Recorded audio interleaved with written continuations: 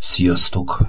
Az utóbbi időben kaptam látást és álmokat a jó Atya kegyelméből, erről szeretnék nektek beszélni, de amielőtt elkezdeném, van egy ilyen YouTube csatorna, ahol az álmok véget érnek.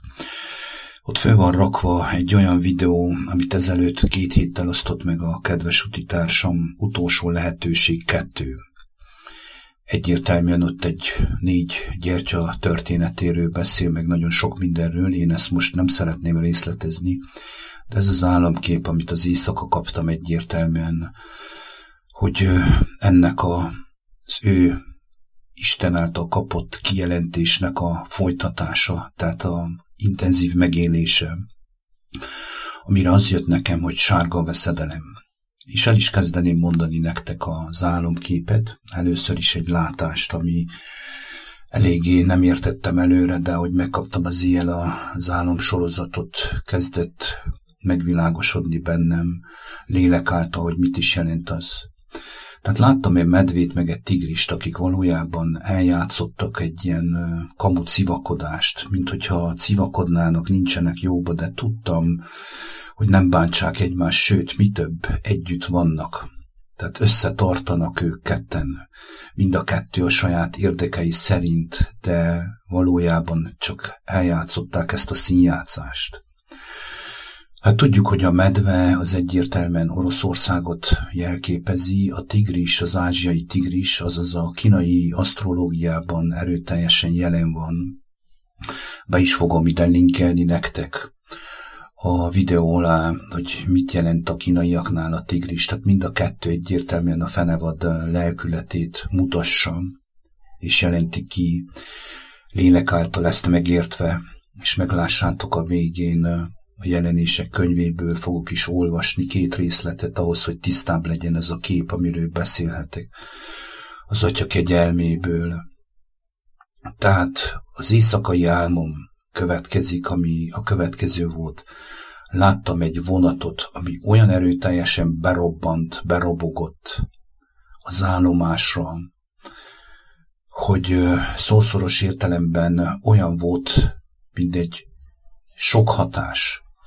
Ismeritek ezt a pszichológiai hadviselést, ezt a sokkolást, ami történt az első Covid-ban is, egyből hirtelen jön az egész, és ahogy jött befele, olyan volt, mint egy határvonalt húzott volna maga előtt.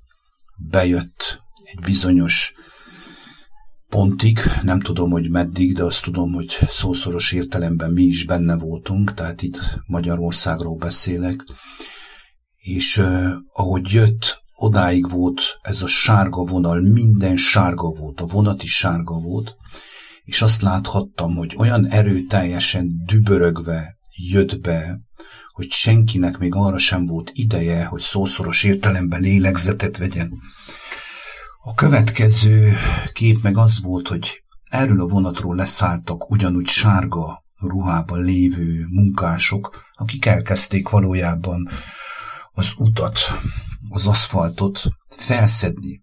Tehát az lenti infrastruktúrát kezdték feltörni, megváltoztatni, és éppen, hogy nekifogtak ennek az intenzív átalakításnak, egyértelműen láthattam, hogy ennek hatására a vonat még ott volt. Minden elkezdett besötétedni. Tehát szószoros értelemben a környezetemben, ahogy ezt néztem, minden elkezdett szürkülni és besötétedni. Tehát a teljes sötétségről van szó. És ez olyan intenzíven megéltem az egészet, hogy egyszerűen még emberi szavakkal el se lehet mondani. Tehát erre mondtam azt, és ez jött lélek által, hogy ez a sárga veszedelem, és összefügg avval az utitársamnak a videójával. Tehát a kínai új évre jött nekem, de nem akarom komplikálni, én azt mondom el ezt a részét, amit a jó Atya kegyelméből, Isten lelk által megérthettem. És utána láttam a feleségemet, hogy beszélgettünk, és óriási öröm volt a feleségemben.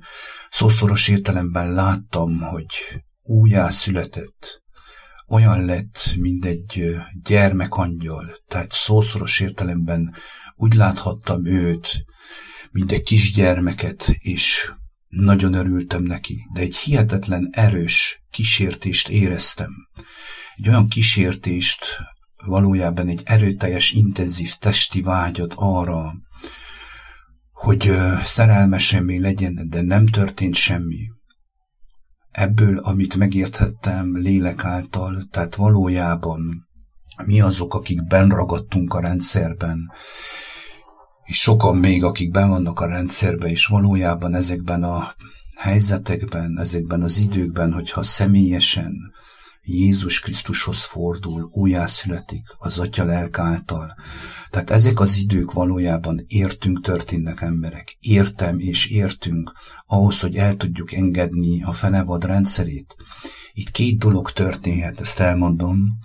Tehát egyik csoport, embercsoport lesz az, aki ezekben a helyzetekben Istenhez fordul, és ezáltal megmenekül a lelke, szószoros értelemben megélheti az újjászületés csodálatos, gyönyörűséges katarzisát, és lesz a másik embercsoport, aki valójában elkezd lázadni, tüntetni, harcolni, azok mind elvesznek.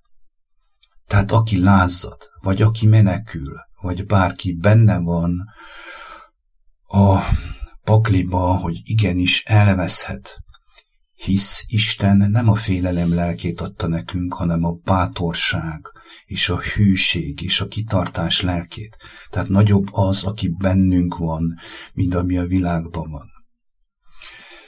Ennyit jött lélek által. A következő, amit láthattam, hogy a feleségem egy új pénznembe fizetett, aminek a neve Run volt, nem Rub. Előre még így agonizáltam ezen a képen, hogy most Rub, tehát Rubel, de ez egy Run nevezetű pénz volt. Talán olyan volt, mint a tisztán nem láthattam volna, de tudom, hogy az R-U-N, ahogy így láttam, az U betűn hosszú ékezet volt, tehát hosszú volt a neve a pénznek. És ennyi volt az első álomkép sorozat. Tehát egyértelműen látszott, hogy egy erőteljes, hirtelen, sokkos hadviselés, sokkolási, pszichológiai hadviselés történt azon a területen, ahol jelen pillanatban is most élünk. Tehát ez Magyarország területén van, és jelzem, hogy Budapesttől valójában pár kilométerre élek. Tehát egyértelmű, hogy Magyarország is beletartozott, és láthattam ennek a sárga színnek a határát, de nem tudtam, hogy meddig tart, de biztos, hogy nyugat fele volt eltolva. Na most a sárga színről annyit szeretnék nektek mondani, hogy a sárga szín, amit a Jó Atya kegyelméből megértettem, egyértelműen a testiséget jelenti, tehát ugye a testnek a létét, a testnek a megtartását, a testi gondolkodást, ugye a testnek az életben tartását, hát ez az, ami valójában ebben a földhöz ragadtságban, amiben én is élhettem régen, Isten nélkül egyértelműen megtapasztalhattam, hogy mivel jár, tehát a testnek a folytonos kielégítése, a mókuskereke, a földhöz ragadt ritmusa egyértelműen, hogy a lelkem kárára való volt, és még most is sokszor érzem, hogy a testnek van ereje, tehát sokszor megtörténik bennem a test és a lélek harca, vagyis a lélek és a test harca. És erről szeretnék nektek felolvasni egy részt a Jelenések könyvéből, és pedig a következő lenne az, amiről már többször beszélhettem a Jó Atya kegyelméből az elmúlt időszakban, sőt, utitársaimmal több kijelentést kaptunk az Isten kegyelméből, hogy ezeket nyilvánosságra hozzuk, hogy akinek van füle a hallásra, ezáltal is meghallja ezekben az időkben azt a lehetőséget, hogy legyél te bárki, bármilyen helyzetben, hogyha személyesen a Teremtő Atyához fordulsz, akkor megmenekül a lelked elkezd téged újjáformálni Jézus Krisztusban, Jézus Krisztus által, mert ő által adatott meg nekünk a kegyelem és az igazság ismerete, hiszen ő az út, az igazság és az élet. És akkor most felolvasom nektek a Jelenések 6:7-től, ugye ez a fekete lovas utáni történet, és a 4. pecsétről szól, és amikor felnyitotta a 4. pecsétet, hallám a 4. lelkes állat szavát, amely mondja vala, jöjj és láss. És látám, és ime egy sárga színű ló, és aki rajta ül, annak neve halál, és pokol követi vala azt, és adaték azoknak hatalom a földnek 4. részét, hogy öljenek fegyverrel, éhséggel, halállal, és földnek fenevadjai által. És amikor felnyitotta, hát ez a 4. pecsét, hát ez egyértelműen ki van jelentve, hogy mit jelent a sárga szín. Tehát a sárga színű ló, az a tipikus testi ember, aki kimondottan földi létben van neki létezés, ez ragaszkodik, és ezért fog ölni és pusztítani, tehát a pokol követi azt, és ezeknek adatott hatalom, hogy a földnek 4. részét, hogy öljenek fegyverrel, éhséggel, halállal, és ezek a földnek a fenevadai. Tehát egyértelműen kaptam erről régebben még egy kijelentést, ami itt van valahol a YouTube csatornámon, amikor az atya megmutatta, hogy 102 millió ember fog elpusztulni ezekben az időkben, és ezzel nem fenyegetek senkit, emberek, és nem akarok tényleg senkit sem ijesztegetni, senkit sem félelembe tartani. 102 millió ember fog elpusztulni, figyeljétek, mind ahogy az államban volt, akiknek eljött az idő, a házával, a struktúrájával, a lentri struktúrájával, az életével, az autójával, a vagyonával, mindenestől együtt el lesznek pusztítva, el lesznek törülve. Abban az államképben az atya egyértelműen megmutatta ezt nekem, hogy ez ennek az időnek az ítélete, és ez nagyon erőteljes lesz. Tehát a földnek 4. részét szószoros értelemben elpusztítatik sárga lovas által, akinek ez megadatott. És ahhoz, hogy egyértelműbb legyen, hogy mégis ezekben bárki beletartozhat, akár én is, felolvasom a többi részt ebből, mint vigasztalást az atya dicsőségére. És amikor felnyitott az 5. pecsétet, látám az oltár alatt azoknak a lelkeit, akik mögölettettek Istennek a beszédéért és bizonyságtételért, amelyet kaptak, és így kiáltának nagy szóval mondván, Uram, te szent és igaz, meddig nem ítélsz még, és nem állsz bosszút a mi vérünkért, azokon, akik a földön laknak. Akkor adatának azoknak egyenként fehér ruhák, és mondaték nekik, hogy még egy kevés ideig nyugodjanak meg, amíg beteljesedik mind az ő szolgatársainak, mind az ő atyafiainak száma, akiknek meg kell öletniük, amint ők is megölettettek.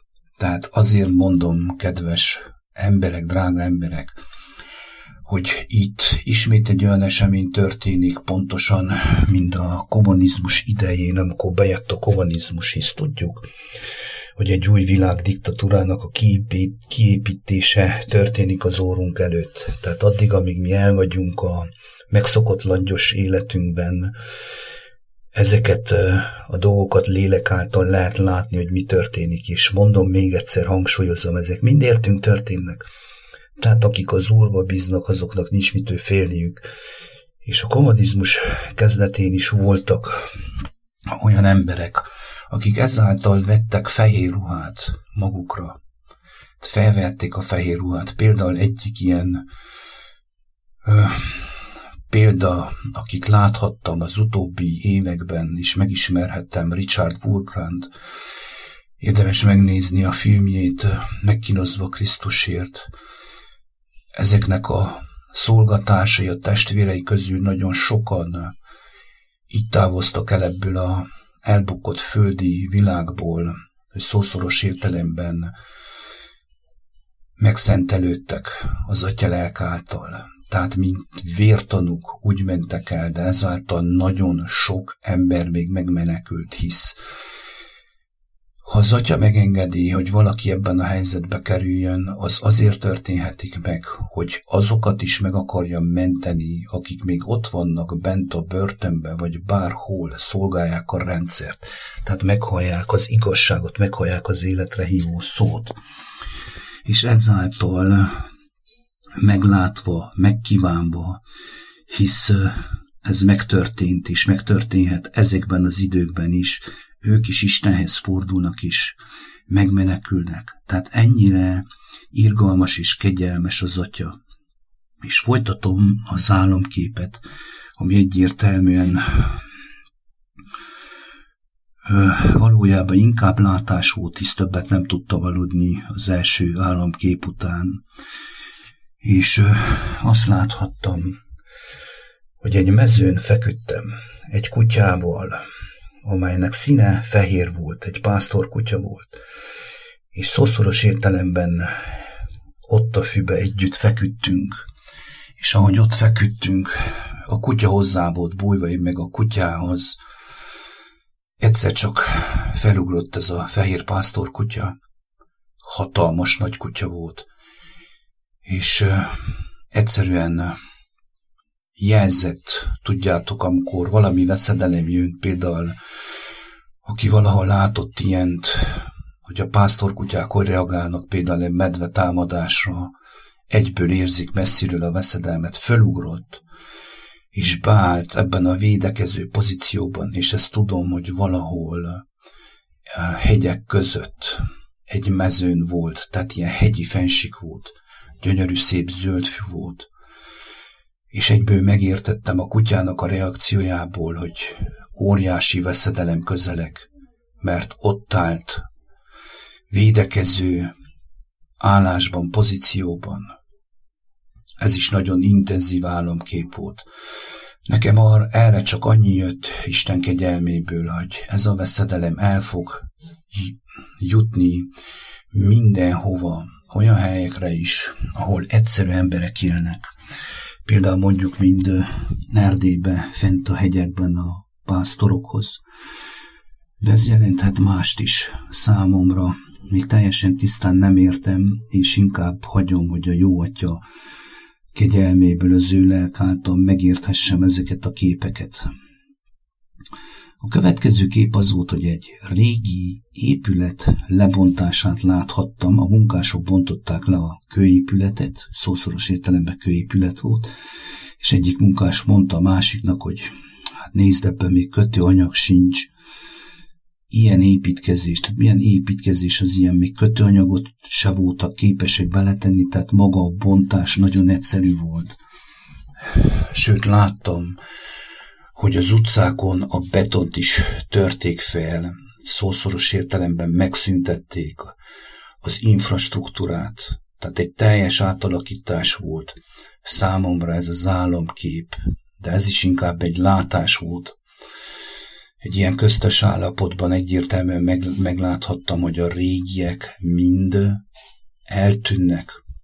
Tehát aminek az alapja gyenge, maga az épület, ami nem kősziklára van építve, ami bontható, ezáltal is nagyon sokan megmenekülnek, le lesz bontva, tehát el lesz tüntetve az, ami életképtelen, az, ami nem fér bele az Isten rend életében, amit maga a teremtő Atya teremtett, ami valójában tökéletes, hisz ő nem teremtett semmi rosszat, minden, amit teremtett, jó és tökéletes, úgy a nap alatt, mint a nap fölött. Tehát ezek a dolgok, ami nem életképes, ami nem oda tartozik, ami a mi általunk alkotott és épített kőépületeink, amiben hittünk, amiben belefektettük az életerőnköt, ez le lesz bontva. Ez egy újabb lehetőség, egy új lehetőség a megújulásra. Ezt kimondottan csak lélek által lehet megérteni, kedves, drága emberek. Tehát ezért érdemes az Atyához fordulni személyesen. A következő álomkép, az óvodában voltam, ahol dolgozok valójában, és láttam 3 kislányt, 3 gyönyörű szép kislányt, akihez oda mentem, de olyan volt, mintha maga Krisztus ment volna oda, de mégis én voltam, és elvettem tőlük ilyen műanyag járóka, nem is tudom, hogy mondjam el, amire rálépnek a gyerekek, s ilyen kötővel a talpuk alatt tartsák. Tehát egy ilyen műanyag szerkezet kötővel megszerkesztve, és azon kell lépkedni. Egy ilyen kis edényszerűség, elég sok van itt nálunk az óvodában. Azt elvettem tőlük, de mondom, olyan volt, mintha maga Krisztus vette volna el, és szószoros értelemben megélhettem azt lélekben, hogy ez nekük egy óriási felszabadulás. Erre már nincs szükségük, tehát vége a műanyag világnak. Ennek a 3 kislánynak egyértelműen láthattam azt ott a felszabadulását. Erről nekem az jött, hogy lehetséges Isten kegyelméből, hogy a munkatársaim közül, ugye itt a női személyzet közül, akit maga az atya még lát, hogy menthető, akár lélek általi beszédben, lélek általi beszéd által, ami adatik nekem is a számra, és adatot eddig is, és néha beszéltünk ezekről a dolgokról, megszabadulnak, tehát elvétetik tőlük ez a műanyag világ, ami egyértelműen, hogy a lelkük kárára volt. A következő álomkép az volt, hogy bejött hozzám maga Jézus Krisztus a műhelyemben, és még volt egy pár kacatja, és azokat kiürítette velem, és mondta, hogy ezeket dobjam ki, de megint úgy éltem meg, hogy hol én voltam ő benne, hol ő én bennem, tehát maga az egész jellem, habitus, a lelkületet megéltem, azt a határozottságot, azt a tisztaságot, azt a egyenességet, amit képvisel maga Jézus Krisztus, és egyben, amit mindig érezhetek, amikor megmutassa magát, azt a tökéletes gyermeki, alázatos szívet, azt a mosolygós, kedves, örömteljes gyermeki lelkületet, egyszerűen csodálatos szavakba nem is tudnám nektek elmondani. Tehát nem sok kacat volt nálam, amihez még ragaszkodtam, és tudtam, hogy attól meg kell szabaduljak, tehát megérthettem álomképek által, hogy nekem is vannak még tisztulnivalóim, dicsőség legyen a mindenható teremtő atyának, és az Úr Jézus Krisztusnak, hogy ezeket megélhetem és megtapasztalhatom, és hogy ezek a dolgokat megélhetem ezekben az időkben, és megmondom nektek őszintén, a rengeteg vívódás és harc közepette csodálatos dolgokat tapasztalhattam meg a Krisztus kegyelméből, óriási szabadulásokat élhettem meg, nagyon sok mindent megmutatott, és szószoros értelemben megérezhettem azt, hogy a félelem hogy távozik el tőlem, hogy megy el az a félelem, amiről itt beszélhetek nektek is. Tehát ne féljetek, ez a lényeg, ne féljetek, mert maga az a lélek, ami bennetek van, vagy bennetek lesz, hogyha hozzá fordultok személyesen, az nagyobb, mint ami a világban van. Hatalmas, egyenes, erős, pengeéles, tehát nem kell senki sem aggódjon. És a végére pedig a jó atya kegyelméből kaptam egy olyan kijelentést, amit ugyanúgy a Jelenések 22:10-től fogok felolvasni, és akinek van füle hallásra, meghallja, hogy ez az egész miről szól. Tehát úgy, ahogy az utitársam mondhatta a videójában, utolsó lehetőség emberek. Mert az az igazság, hogy nagyon sokan beleragadtunk a rendszerben. Utolsó lehetőség mit jelent? Hogy ez értünk történik, hogy elengedjük a halált, és megismerjük az életet, és legyünk már őszinték, hisz mi elbukott emberek vagyunk annyira megkötözöttek a saját elképzelt világunktól, hogyha nem lássuk annak az összeomlását, sokszor nem tudunk elengedni semmit, nem tudunk szembesülni. Lehet, hogy az egyeseknek fájdalmas lesz, másoknak meg szabadulás, de fájdalom között, könnyek között, amikor meglágyul a szív, a kemény szív, amikor megtörik az ego, akkor jön az Isten, és ott van. Csak hozzá kell szólj, csak kiálts, nincs az a helyzet, hogy ő nincs ott, hisz benne élünk és benne mozgunk. És akkor most felolvasom nektek a Jelenések 22:10. Aztán mondd nékem, benne pecsételd e könyv profétálásának beszédeit, mert az idő közel van.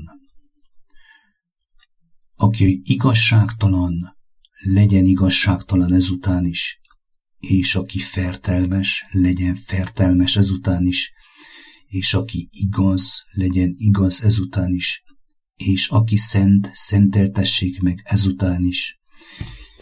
És ime, hamar eljövök, és az én jutalmam velem van, hogy megfizessek mindenkinek, amint az ő cselekedete lesz.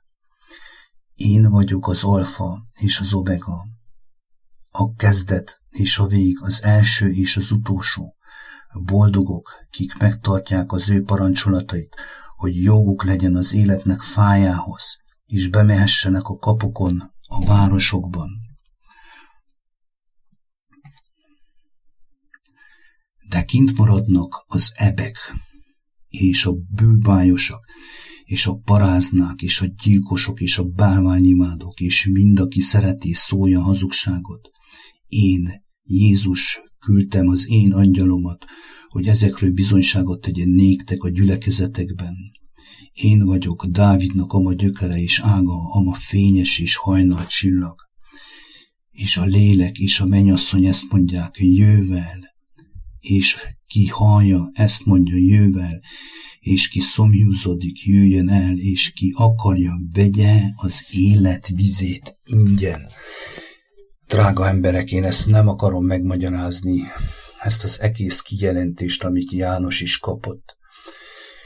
Mindenki személyesen forduljon Krisztushoz, hogy ki megadja neked is ezt a kijelentést, hogy megértsd, hogy ebbe mekkora csodálatos ajándék van, de egyben figyelmeztető, ébresztő, hogy kik azok, akik kín maradnak, kik azok, akik kizáradtatnak, akik szólják és szeretik a hazugságot, az ebek, a fenevad lelkületűek, a fenevadak, a búbályosok, a paráznák és a gyilkosok. Tehát ezért üvöltöztünk éveken keresztül, ezért beszélhettünk erről, hogy ezekben az időkben nehogy belemenj olyanban, ami valójában a végén a saját rabságodat fogja okozni, hanem inkább figyelj arra, aki az alfa és az omega, aki a kezdet és a vég, az első és az utolsó. És hogyha ezt megismered, ingyen veheted az élet vizét, ingyen fogyaszthatod, mindörökkön örökké az Atya Isten dicsőségére. Isten áldjon titeket, sziasztok!